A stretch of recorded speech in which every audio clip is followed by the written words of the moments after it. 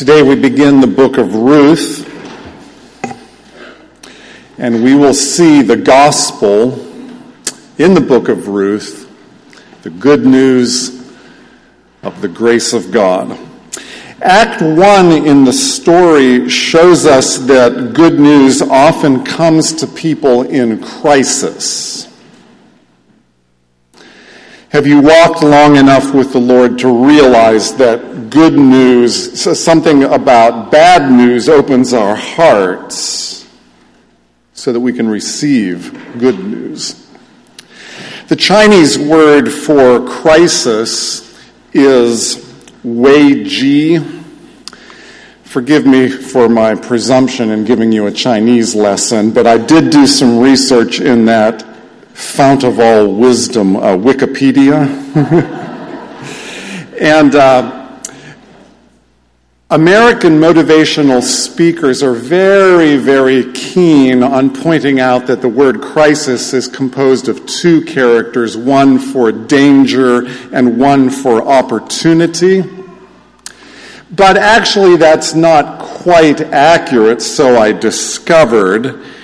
Danger is correct, but opportunity is a little bit off target. Better is a point where things happen or change, a tipping point, you have to go this direction or that direction. Apparently, this misunderstanding of wei ji started way back in 1938 with American missionaries to China, and they were the ones who popularized this idea. And it's been picked up by everybody. John F. Kennedy spoke about it when he was campaigning in 1959 and 1960. Former Vice President Al Gore mentioned it in the foreword of a book that he wrote, and when he received the Nobel Peace Prize, or the Nobel Prize, he mentioned it in that speech. But as I say, it's not quite accurate. The second character is more like the Continental Divide. A drop of water can go this way or that way,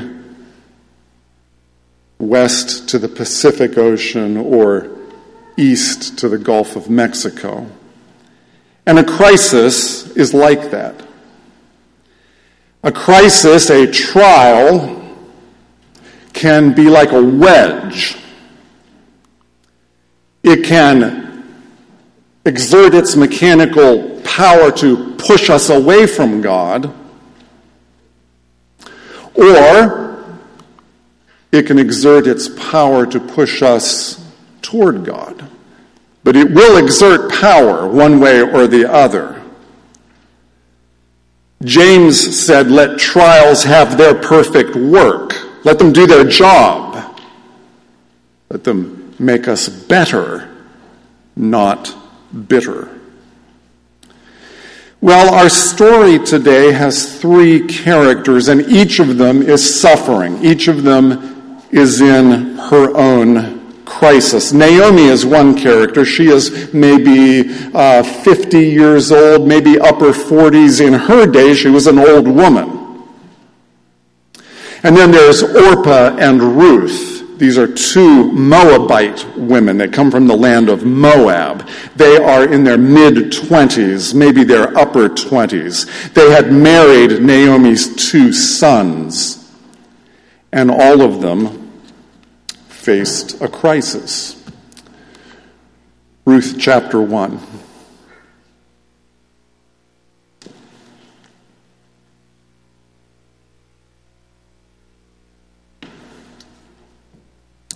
In the days when the judges ruled in Israel, a severe famine came upon the land. So a man from Bethlehem in Judah left his home and went to live in the country of Moab, taking his wife and two sons with him. The man's name was Elimelech, and his wife was Naomi. Their two sons were Mahlon and Chilion. They were Ephrathites from Bethlehem, in the land of Judah. And when they reached Moab, they settled there. Then Elimelech died, and Naomi was left with her two sons. The two sons married Moabite women. One married a woman named Orpah, and the other a woman named Ruth. But about 10 years later, both Mahlon and Chilion died. This left Naomi alone, without her two sons or her husband. Then Naomi heard in Moab that the Lord had blessed his people in Judah by giving them good crops again. So Naomi and her daughters-in-law got ready to leave Moab to return to her homeland. With her two daughters-in-law, she set out from the place where she had been living, and they took the road that would lead them back to Judah. But on the way, Naomi said to her two daughters-in-law,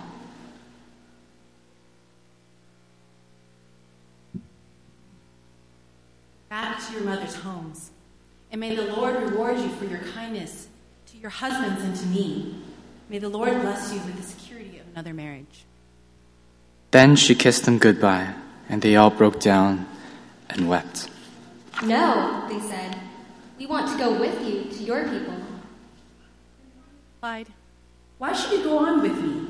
Can I still give birth to other sons who could grow up to be your husbands? No, my daughters, return to your parents' homes, for I am too old to marry again, and even if it were possible, and I were to get married tonight and bear sons, then what? Would you wait for them to grow up and refuse to marry someone else? No, of course not, my daughters. Things are far more bitter for me than for you, because the Lord himself has raised his fist against me." And again they wept together, and Orpah kissed her mother-in-law goodbye, but Ruth clung tightly to Naomi. "Look," Naomi said to her, "your sister-in-law has gone back to her people and to her gods. You should do the same." But Ruth replied, "Don't ask me to leave you and turn back. Wherever you go, I will go. Wherever you live, I will live. Your people will be my people, and your God will be my God. Wherever you die, I will die, and there I will be buried. May the Lord punish me severely if I allow anything but death to separate us." When Naomi saw that Ruth was determined to go with her, she said nothing more. So the two of them continued on their journey. When they came to Bethlehem, the entire town was excited by their arrival. "Is it really Naomi?" "Don't the call woman. me Naomi," she responded. "Instead, call me Mara, for the Almighty has made life very bitter for me. I went away full, but the Lord has brought me home empty. Why call me Naomi when the Lord has caused me to suffer, and the Almighty has sent such tragedy upon me?" So Naomi returned to Moab, accompanied by her daughter-in-law Ruth, the young Moabite woman. They arrived in Bethlehem in late spring, at the beginning of the barley harvest.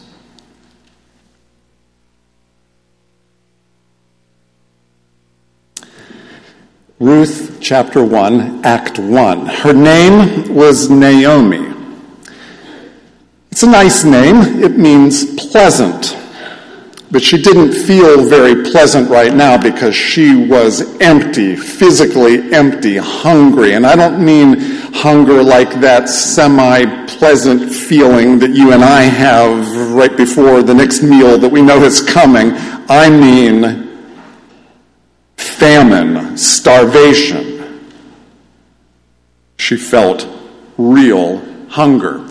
Her husband Elimelech said, "Naomi, we have got to do something." He dropped his voice because the boys were nearby, and he said, Listen, I was just down in the gates of Bethlehem, and there were a couple of traders there from merchants who had traveled. They said there's plenty of food over in Moab.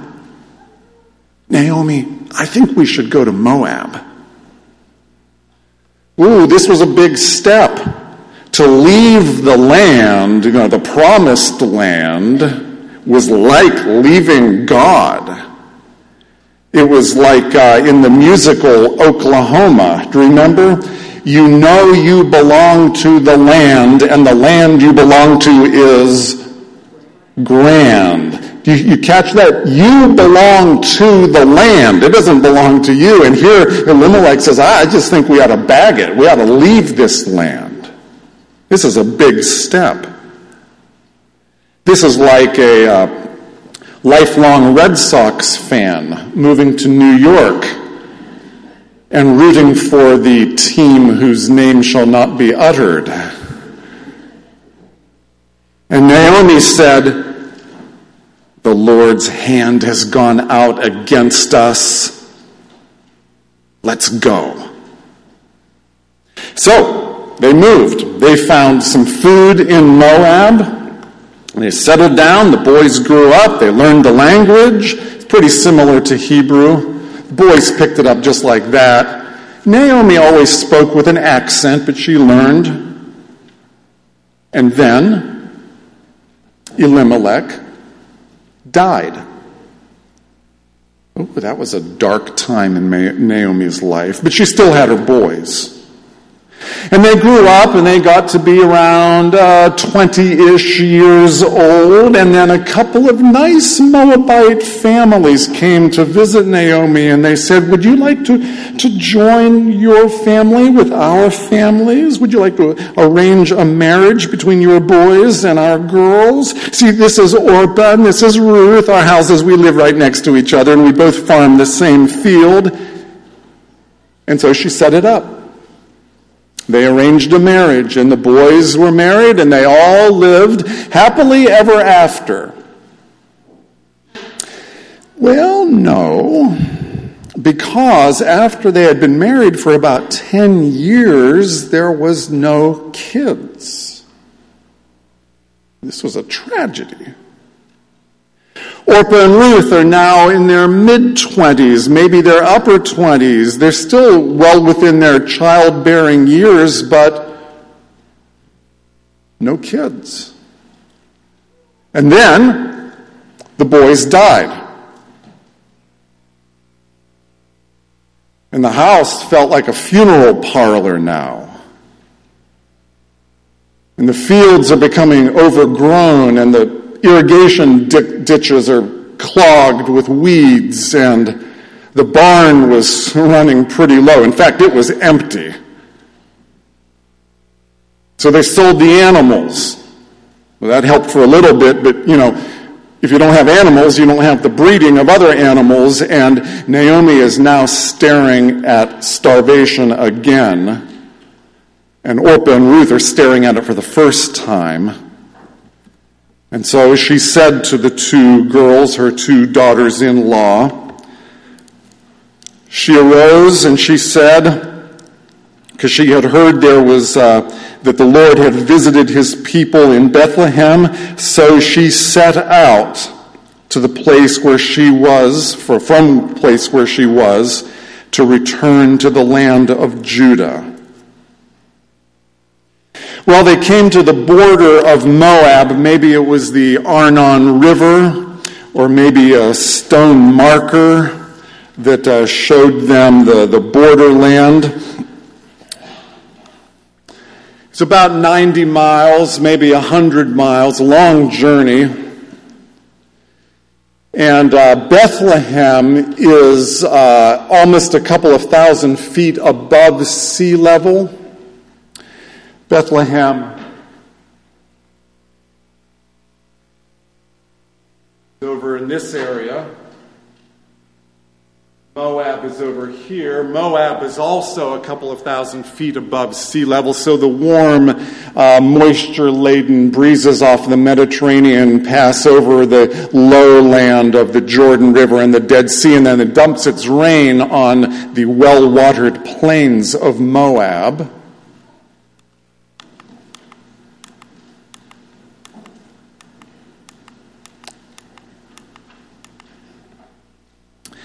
And they traveled. They came to the border, and Naomi turned to her daughters-in-law and she said, "You guys, turn back. Look how far it is.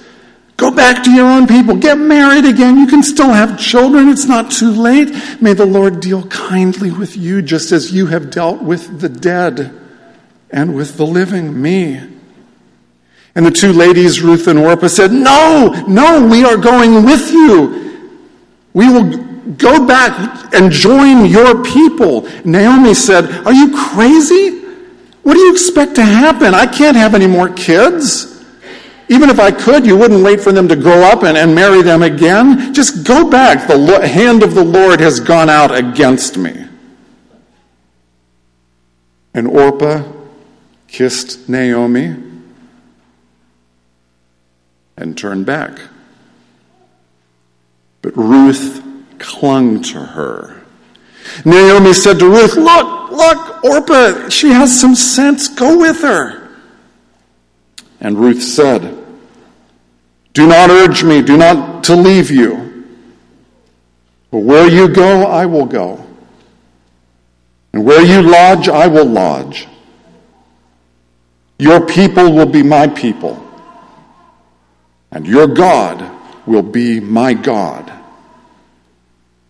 And where you die, I will die. So, Naomi quit urging her. So they walked down, almost 1,000 feet below sea level, down to the Jordan Rift Valley. It's hot and steamy down there like a jungle. And then they walked uphill to Bethlehem, 5, 6, 7 days of journey. Did they travel with a caravan? Was there any protection for these two sad, desperate women? They had to carry everything they owned, which wasn't much, but it's hard carrying water. Water is heavy. And they keep looking up ahead. Where's the next well? Where's the next well? And finally, they drag into Bethlehem. It's not a big city. It does have a wall around it. No, Naomi walks through the gates. Ruth shadows her closely behind. And the people of Bethlehem stop.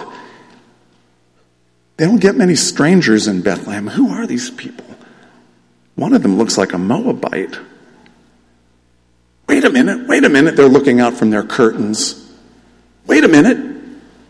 Do you remember, what was his name? Remember Elimelech? That's his wife. That's Naomi. I think it's Naomi. And the whole town is buzzing. She said, don't call me Naomi. Call me bitter. For the Almighty has dealt very bitterly with me.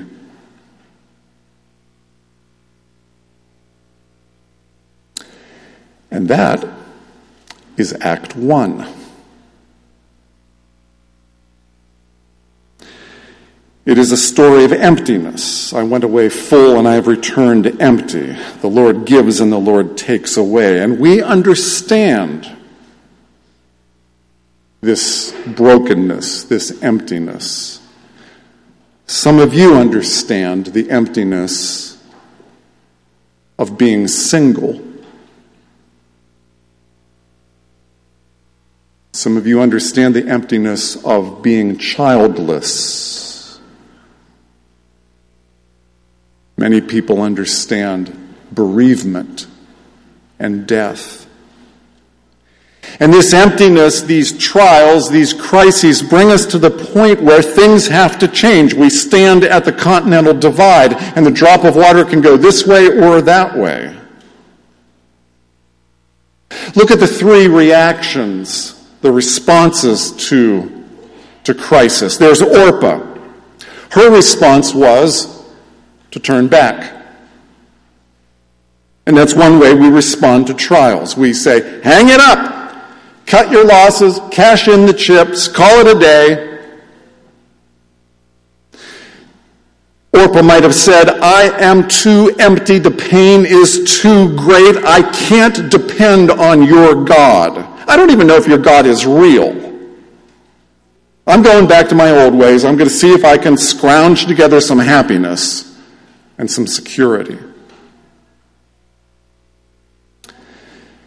And we understand.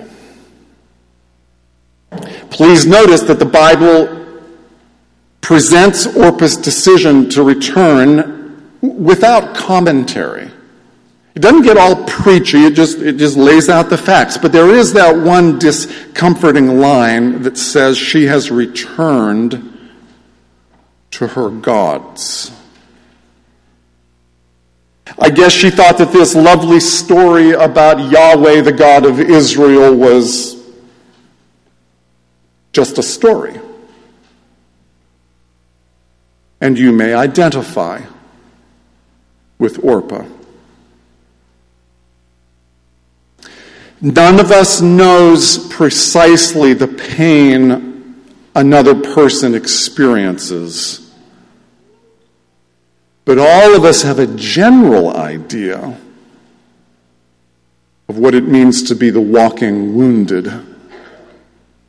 Do you know that phrase, if you are wounded in battle, but not too bad, you can still function, you can still walk, you are the walking wounded, and you may have enough strength to still eat, and you may have enough strength still to go to work and still to go to school, and you can still walk to the border of Moab. But there you see, there at the border of Moab, a pile of rocks indicating the border, and on the rocks perhaps is written a Chinese word, Wei Ji, danger, decision time. So while we understand this pain and this inclination to turn back, may I also say, will you please think very carefully about returning to the gods of Moab? What will that accomplish? How will that help? But the first response to trials, crisis, tragedy is hang it up. Second response is Naomi's. She said, call me bitter. But notice that even in her bitterness, her response really is mixed. On the one hand, she returns to the land. She's doing the right thing. She asks Yahweh to bless her daughters-in-law. She still calls him the Almighty. On the other hand, she is bitter. She is mad at God. She says, He has dealt bitterly with me. He has brought me back empty. He has testified against me. He has brought calamity upon me. That's bitterness. In her bitterness, she seems to be wearing blinders because all she can see is the tragedy, but she doesn't also see God's provision. She doesn't see that she has a place to return to. God has visited his people. Bethlehem has bread again. Bethlehem means house of bread. She doesn't seem to see her. She doesn't seem to emphasize that she has an extraordinary daughter-in-law who has vowed to take care of her in her old age. But Naomi's response is mixed, tending toward bitterness. And then there's Ruth. She did not grow bitter. She let the trials have their perfect work. She allowed this tragedy to turn her away from the gods of Moab. She said, your God will be my God. And so we have to ask each other, will the trial make you bitter or better? So what makes the difference? They're facing basically the same trial. So why does one person go this direction? Why does one person go that direction? What makes the difference? It might be faith. It might be their concept and their belief and their trust, their relationship to God the Almighty. See, Orpah didn't really believe in Yahweh. She went back to her gods. Naomi sort of believed in Yahweh, but it was mixed. But Ruth, a pagan, part of the cursed people, the Moabites, had faith. It might have been as big as a grain of mustard seed, was enough.